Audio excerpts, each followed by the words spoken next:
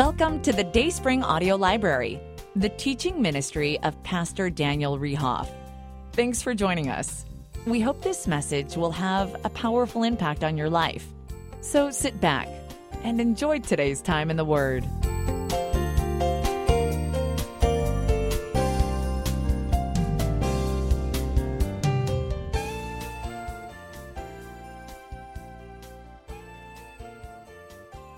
I want to spend just a few minutes talking about a guy in the Bible who is actually in the army of that time. And this happened about 3,500 years ago, so it was a long time ago.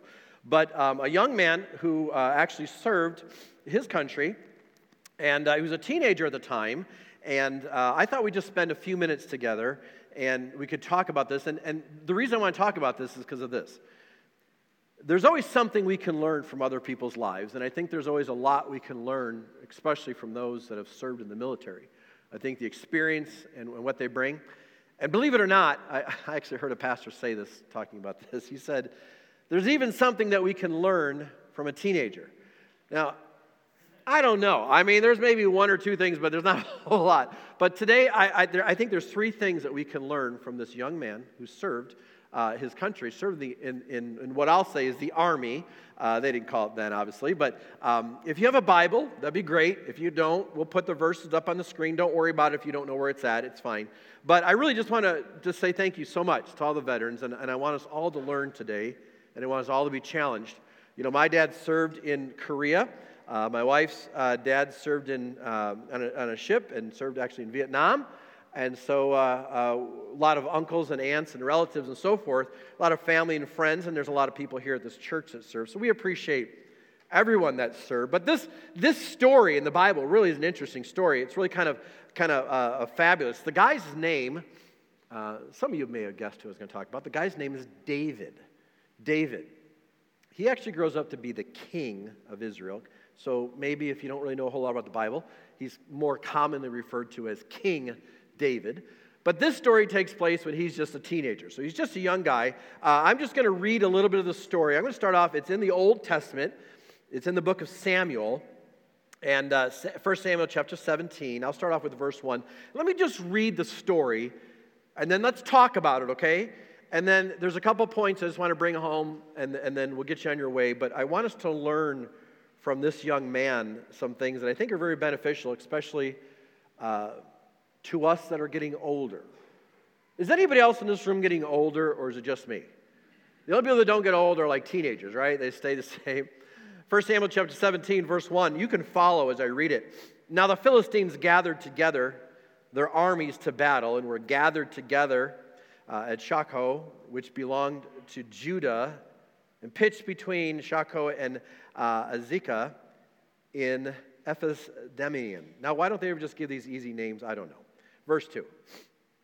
And Saul, so this was like the king at the time, and the men of Israel were gathered together and pitched by the valley of Elah, and set the battle in array against the Philistines. So, real simple, we have King Saul, who's with Israel, and then the opposing army is the Philistines, okay?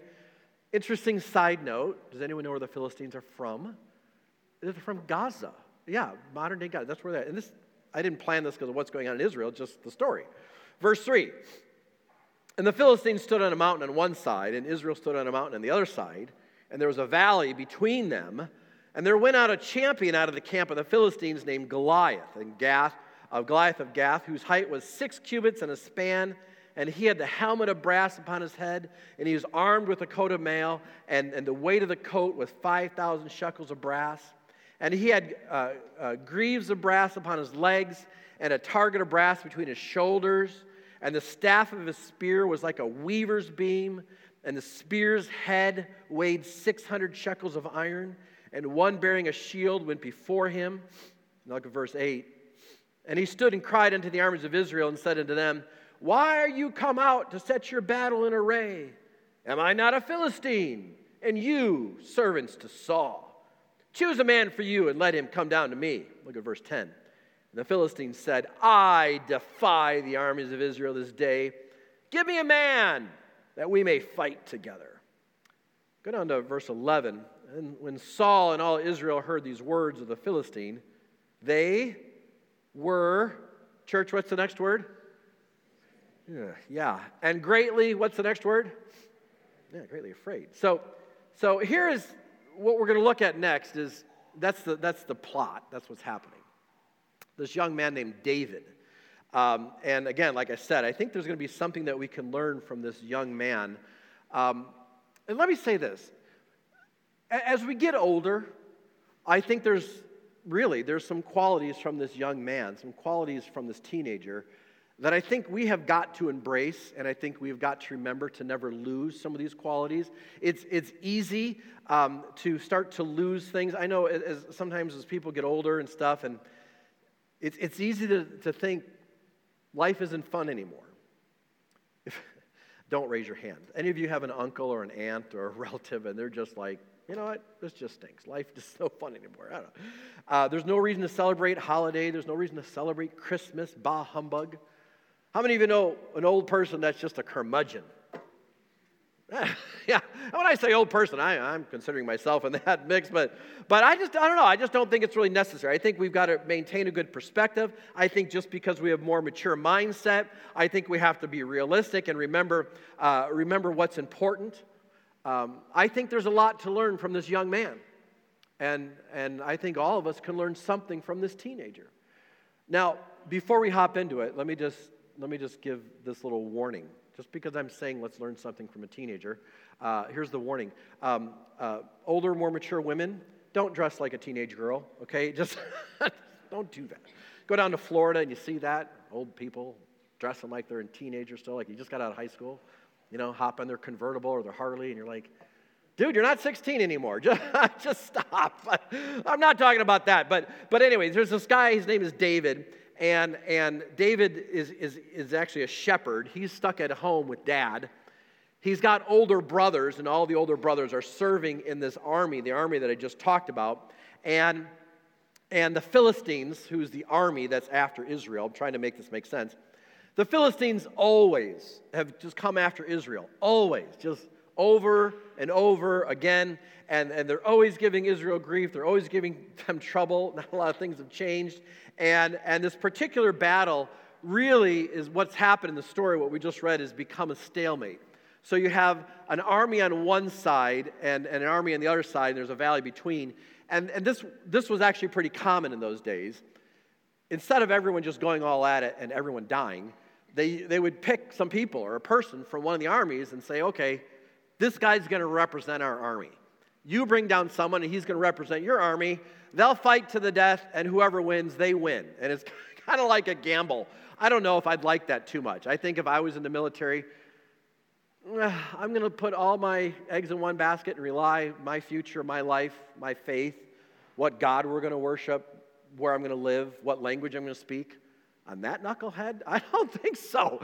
I'd be like, you know what, give me a spear. I'm going to do this on my own. But this is the way they did it. So the Bible describes the guy. His name was Goliath. And you've heard of Goliath. Raise your hand if you've heard of the name Goliath. Right? You hear about it all the time.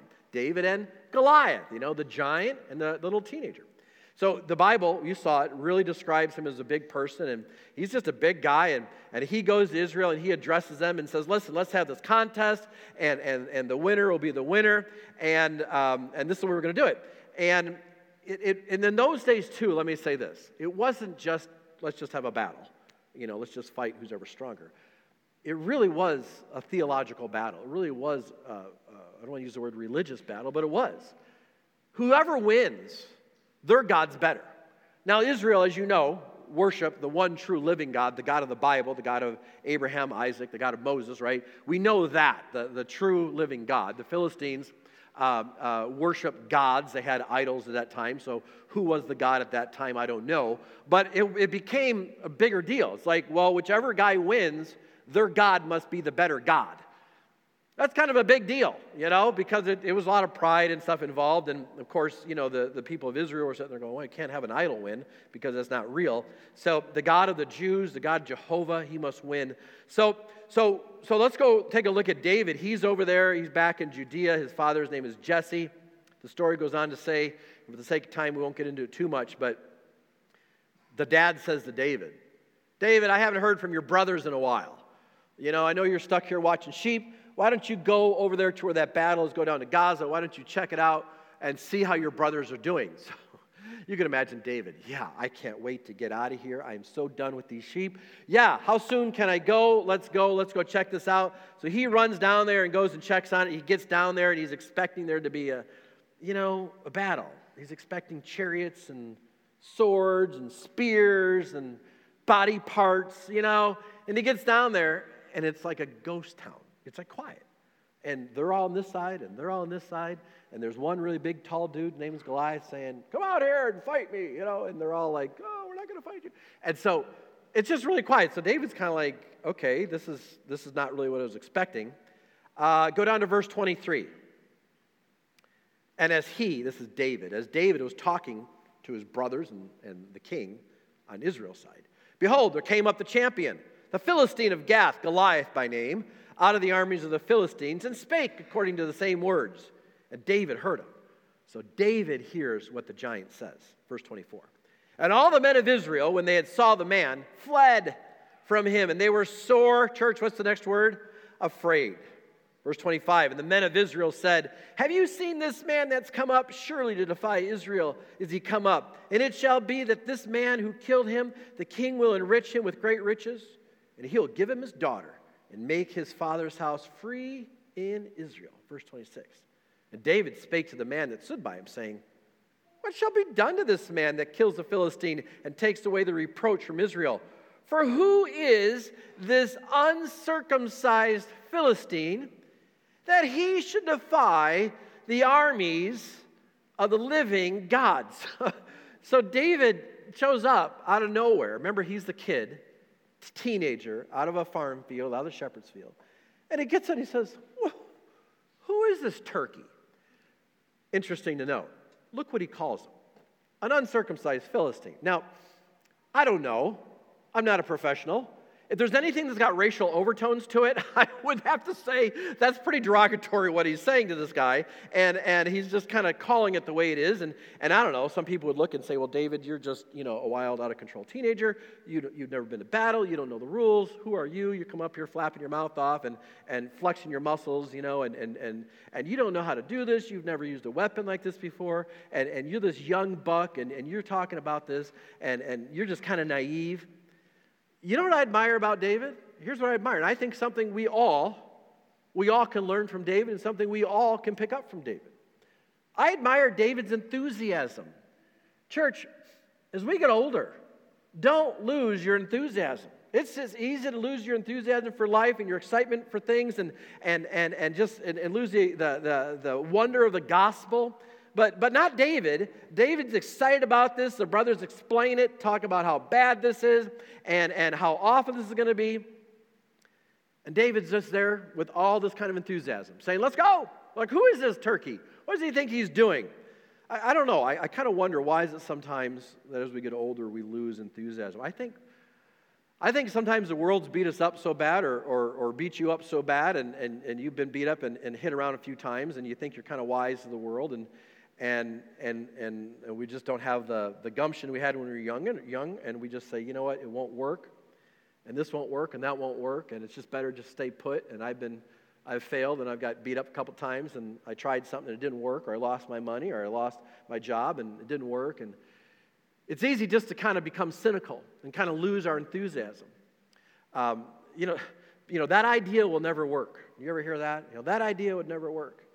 I don't know. The only reason that an idea doesn't work sometimes is just because it's just flat out abandoned.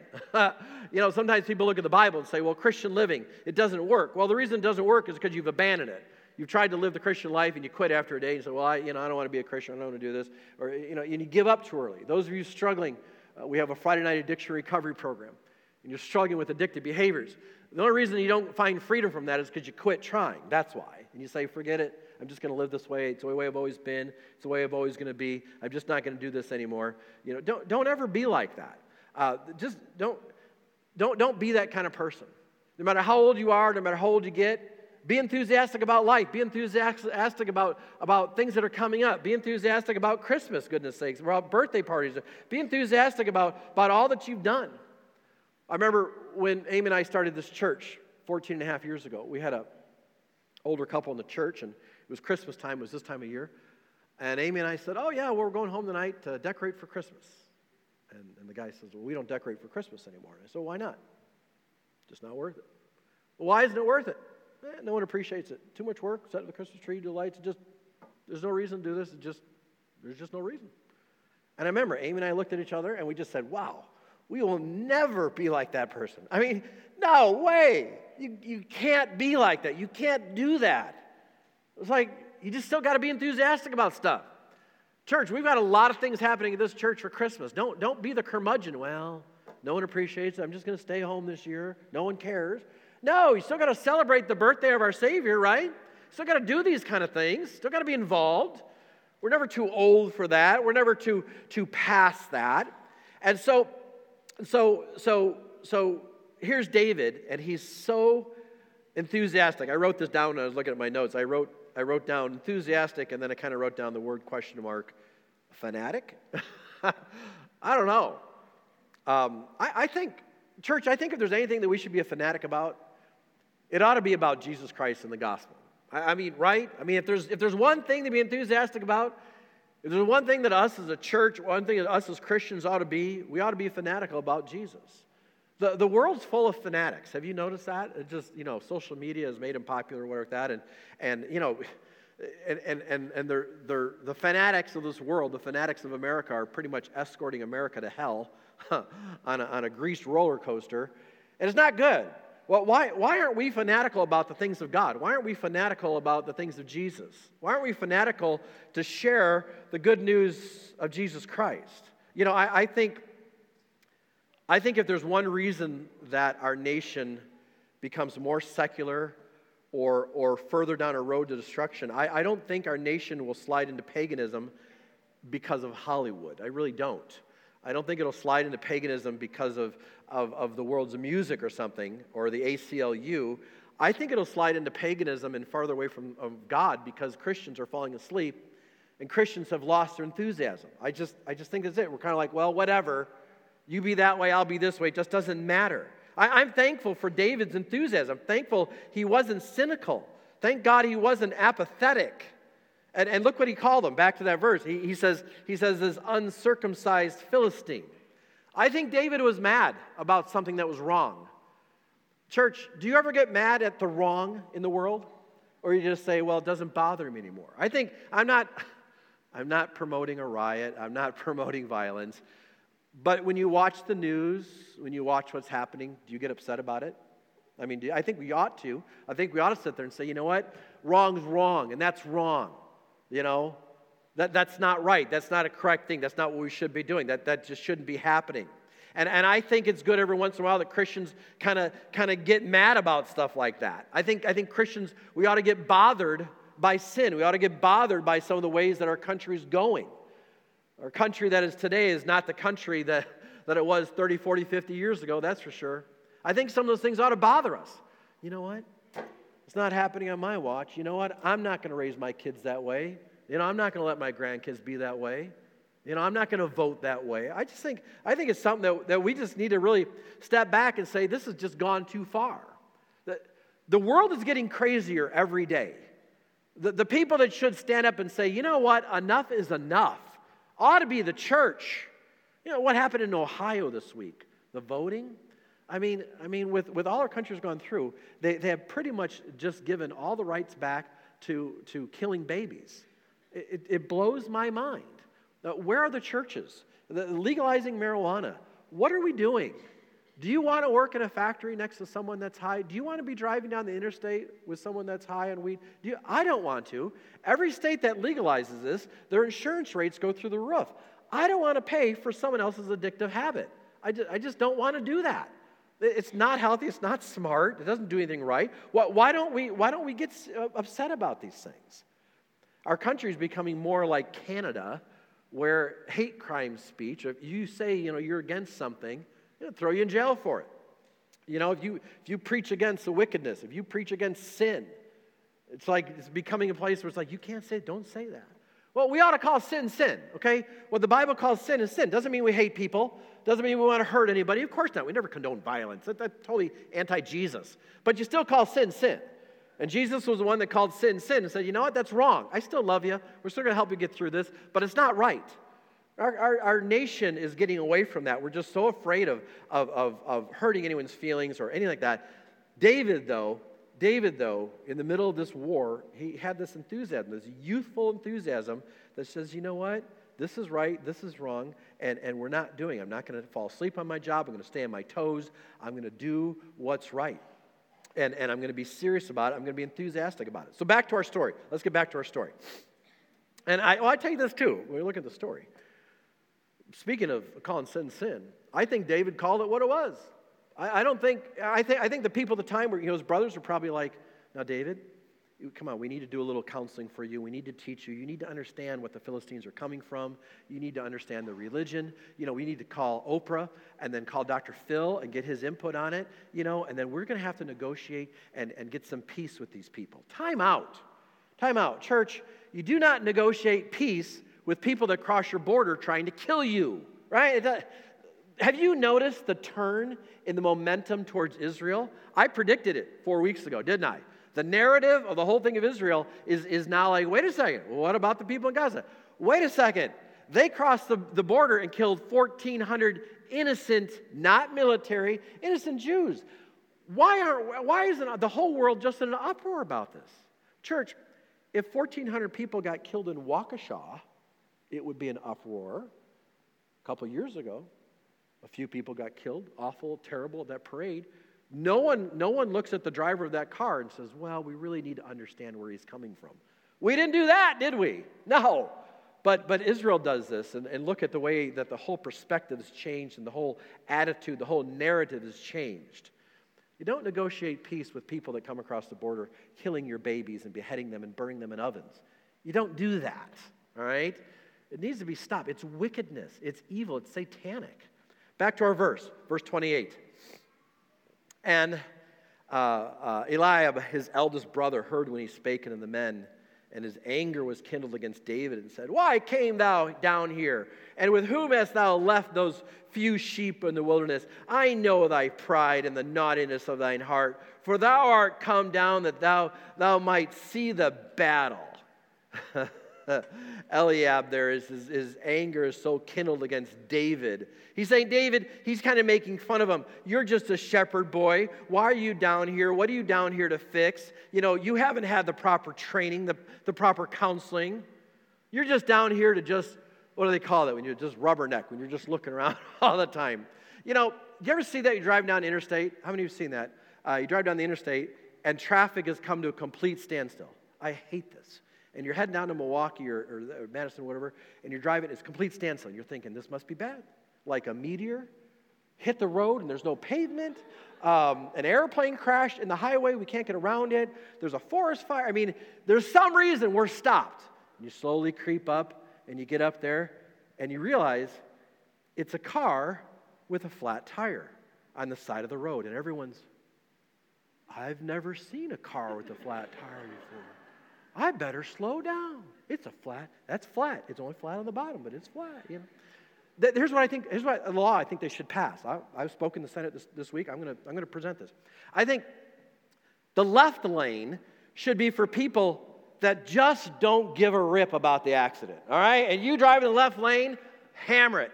And the right lane is for people that are just so curious about the flat tire. And you could drive in the right lane. Okay, but then us people on the left, like, I've seen a flat tire. I don't care, And then all the people on the right, they could post it on the Nextdoor app about the flat tire and about how it stopped traffic. And the people on the left don't care, don't post stuff. It's like, I just want to get to the restaurant and get out of here. Well, verse 29, and David said, what have I now done? Is there not a cause? I haven't broken any laws. I haven't done anything wrong. But what about this? Isn't there a cause? There's a reason I should be here. He calls black, black, and white, white. He has an uncompromised view of a situation. He's very, very clear about it. He's not complex about this. He's not overthinking this too much. He just kind of says, you know what? This is the way it is. Good versus evil. Sometimes you see that in teenagers. They I haven't been, schooled long enough to, we need to think about this. It's just kind of like, no, that was wrong. I remember my boys growing up. Why'd you guys do this? It's fun. All right, well, that's good enough. Why'd you speed the car? Why'd you wreck your bike? Why'd you, punch your brother in your face? I want to do. All right, okay, you're just saying the way it is. It's just the way it is. And I think David has this really good. He just makes it really clear. I get frustrated with our president. I'll tell you this, let me back up. I normally don't talk politics, but we have to. I'm really impressed so far with Mike Johnson, new Speaker of the House. I think it was really great. The very first thing he did was make a statement about Israel. I think that was just wonderful. As you know, I love Israel. I've been there 14 times. The Bible says to bless Israel, and he'll bless you. That's still true today. I was very happy with our president supporting Israel. Now I'm very frustrated with the fact that they've got so wishy-washy on it, and he wants a two-state solution. A two-state solution is an insult to the Jewish people. It's been offered 5 times, and it's been rejected. Why has it been rejected? I'll tell you exactly why it's been rejected. Because once a two-state solution is accepted, then the Palestinians don't have the victim card anymore, and now you have to put up or shut up, right? You just can't do it. I love the Palestinians. I'm not against Arabs. I love everyone, okay? But there's a problem when you pick terrorists to run your country, okay? When Hamas is elected to run it, that's a really, really big problem. So I just think David has a very uncomplicated perspective on life. He's very enthusiastic about things. Right is right. Wrong is still wrong. And church, I think as Christians, we shouldn't be afraid to say right is right. Wrong is wrong. Verse 32, and David said to Saul, let no man's heart fail because of him. Thy servant will go and fight with this Philistine. Boy, look at this faith. I love this teenager's simple faith. I'll do it. Who wants to go? I'll go. Really? Yeah, I'll go. It's no big deal. I'll just do it. I don't have to wait till I get older. I don't have to ask anyone's opinion. I'm just going to go do it. I kind of love that about teenagers. I'll do it. And what does he do? He's really just kind of trusting in his Father in heaven to just have the simplicity of the faith just to do it. Church, as we get older, don't lose the simplicity and the faith of a child. Don't lose the simplicity of what the gospel is. What's the gospel? The gospel, when the Bible was written, church, on purpose, this was written so that a second grader could understand it. It's not meant to be complicated. This is not meant to lose you. It's not meant to be hard. The gospel is so simply clear. Don't lose the simplicity of it. Sometimes we've been educated too much. We lose all that he said, and we add words to what God said. I did a series a few years ago on things that God didn't say, and people were shocked. God didn't say that? No, he never said that. The gospel, the simplicity of faith is this. These are the words of Jesus. God so loved the world that he gave his only begotten Son. Look what it says next. That whosoever, what, church? What's the word there? It starts with the letter B. Believes. Should not perish, but have everlasting life. He doesn't say who's ever gone to seminary. He doesn't say who's ever taken Holy Communion. He doesn't say whoever got baptized. He doesn't say who's ever joined their church. He also didn't say whoever quit drinking and whoever quit doing drugs. He didn't say that. What does he say? Whoever what, church? Whoever believes. We add our thoughts to that or our opinions. Well, yeah, it's believe, but what I think he really meant is whoever believes and stops doing bad things. Church, I'm all against doing bad things, but you don't have to stop doing bad things in order to get to heaven. You have to believe that Jesus was the Messiah. He died on the cross, was buried, 3 days later rose again, proving the debt had been paid. It's literally that simple. This other verse over here, Ephesians chapter 2, verse 8 and 9. I love this verse. It's so simple also. For by grace are you saved through faith. It's not of yourself. It's a gift of God. It is not a work, lest any man should boast. Nowhere in the Bible does God give us a list of the good things we have to do or the bad things we have to stop doing. He doesn't give it to us. If there was a list of good things to do and bad things to stop doing in order to get God's gift of salvation, where is it? Well, Pastor, you have to go to church so many times a week. Where is that list? Because I said it this morning in our Bible study. I'm not missing going to heaven because I missed one church service, that's for sure. Where's the list? There is no list. Why? Because it's a gift of God, not a works, lest any man should boast. Let's look back at our story, verse 36. Thy servant," this is David, "slew both the lion and the bear and the uncircumcised Philistine. He'll be as one of them, seeing he hath defied the armies of the living God." Verse 37, David said, "Moreover, the Lord that delivered me out of the paw of the lion and out of the paw of the bear, he'll deliver me out of the hand of the Philistine." And Saul said unto David, "You go, son, and the Lord be with thee. Good luck. I'll be hiding back here in my tent. Call me when it's over." Listen, church, we're faced by trials. We're faced by difficult circumstances. We continue to walk by faith, and we continue to trust God and see what God can do. Just because we get older, we don't start overanalyzing things. Well, God couldn't do that miracle. Why couldn't he do that miracle? Well, God couldn't help me in this situation. Why couldn't he help you in this situation? Well, God can't do it. Why can't he help you? And here's David. He's the only guy. He's the teenager. He's the punk. He's the new kid on the block, and he's not trained. He's not skilled. And he says, "Oh, I'm not worried about it. I killed a lion. I killed a bear. Yeah, the same God that helped me with that, he'll take out the Philistine. I'm not worried about it." And all the other soldiers are sitting there looking, "Wow, that giant is so big. He's got that heavy armor. Wow, and he's got that big spear. He's got that big shield, man alive, and wow, look at all that stuff. And he probably weighs, 500 pounds. He's a big dude. We could never beat him." And what's David's perspective? David's perspective, just by faith, it's so simple. He's looking, well, shoot, pretty big target. Kind of hard to miss that.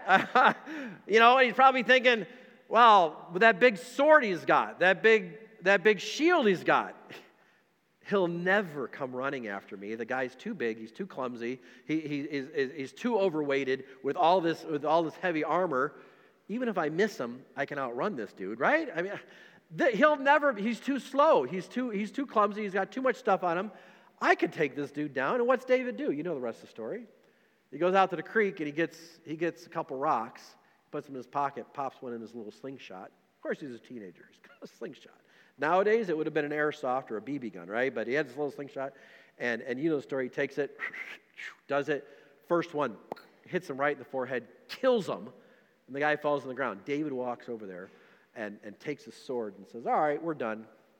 Chops his head off with his own sword. Holy cow. And the whole rest of the army is sitting there going, "I can't believe that just happened." Like, this guy just did this.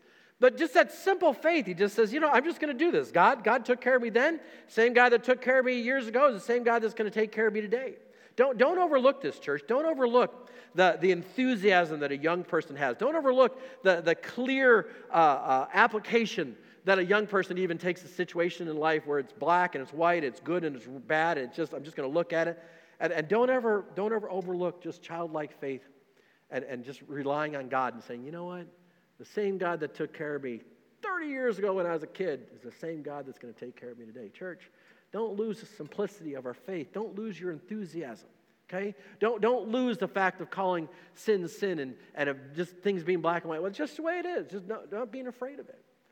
And I think if we learn some of these things from this teenager, I think God can use that in our life. And you know what that'll do? That'll help us inspire and encourage younger people. Here's what I don't want to do. I don't want to grow old and be a curmudgeon, okay? Raise your hand here if you want to grow old and be a curmudgeon.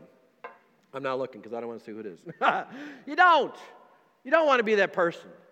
You keep being involved as much as God will allow you to physically and able to do stuff. And whatever God gives you to do, you just be enthusiastic and say, you know what? The same God that worked years ago in my life is the same God. He's not done with me today. The same God that will work today. Okay? You take those things home and you take those to the bank and you say, you know what? I'm going to keep living my life for my heavenly Father. That's what David did. And the story of David is this amazing story. He becomes king and does some unbelievably crazy things because he never lost that enthusiasm. He didn't do it. All right, we're out of time, everyone. Let's close with a word of prayer and let's be done today, okay? So, Father in heaven, today we talked about David. Help us to learn from this young man, this soldier. Thank you for the people that have served our nation and continue to serve our nation that are here today. Lord, help us never to lose the simplicity of the gospel. That God loved us so much, he sent his son Jesus to die on the cross. After he died, he was buried, and then 3 days later he rose again, conquered death to prove he had paid the debt. He died on the cross to pay our mortgage, to pay the sin mortgage. The Bible says the wages or the cost of sin is death. But Father, your son Jesus died on that cross, and he paid that debt for us. And all I said is I just want you to believe that I paid that debt for you. I want you to accept that as fact. I want you to trust in that Jesus paid my sin debt for me. That's it. Father, it's not about us joining a church. It's not about us stop doing bad things. It's not about us walking an aisle. It's not about us taking Holy Communion. Maybe those are special things. Maybe those are important things to do. But we don't do those to get a gift from you. It's a gift of God. I pray, Father, that today, maybe some of the friends and family that are here today, maybe some I don't know, that have never trusted you as Savior, today they would fully trust in the fact that Jesus died on the cross, paid their sin debt for them, and now, Lord, they can know for certain they have eternal life. They can know. They can walk out of this room knowing they have eternal life. I pray, Father, that you would give them just a special blessing. Maybe someone's trusted in you as Savior today. Help them, Lord, to just know that they've trusted in you as Savior and that they have the Spirit within them now and they could go on to serve you with all that they've got. So, Lord, we're thankful for the free gift of salvation. We ask for a blessing the remainder of our day as we go out there and honor those heroes with the table there and reflect on our family and loved ones that have served us. And Lord, I pray that the veterans and first responders here will know that Dayspring Baptist Church loves them, and we appreciate every single one of them. And they'll never feel alone, they'll never feel forgotten, because we really, really do appreciate what they've done and what they continue to do. In your name we pray, amen.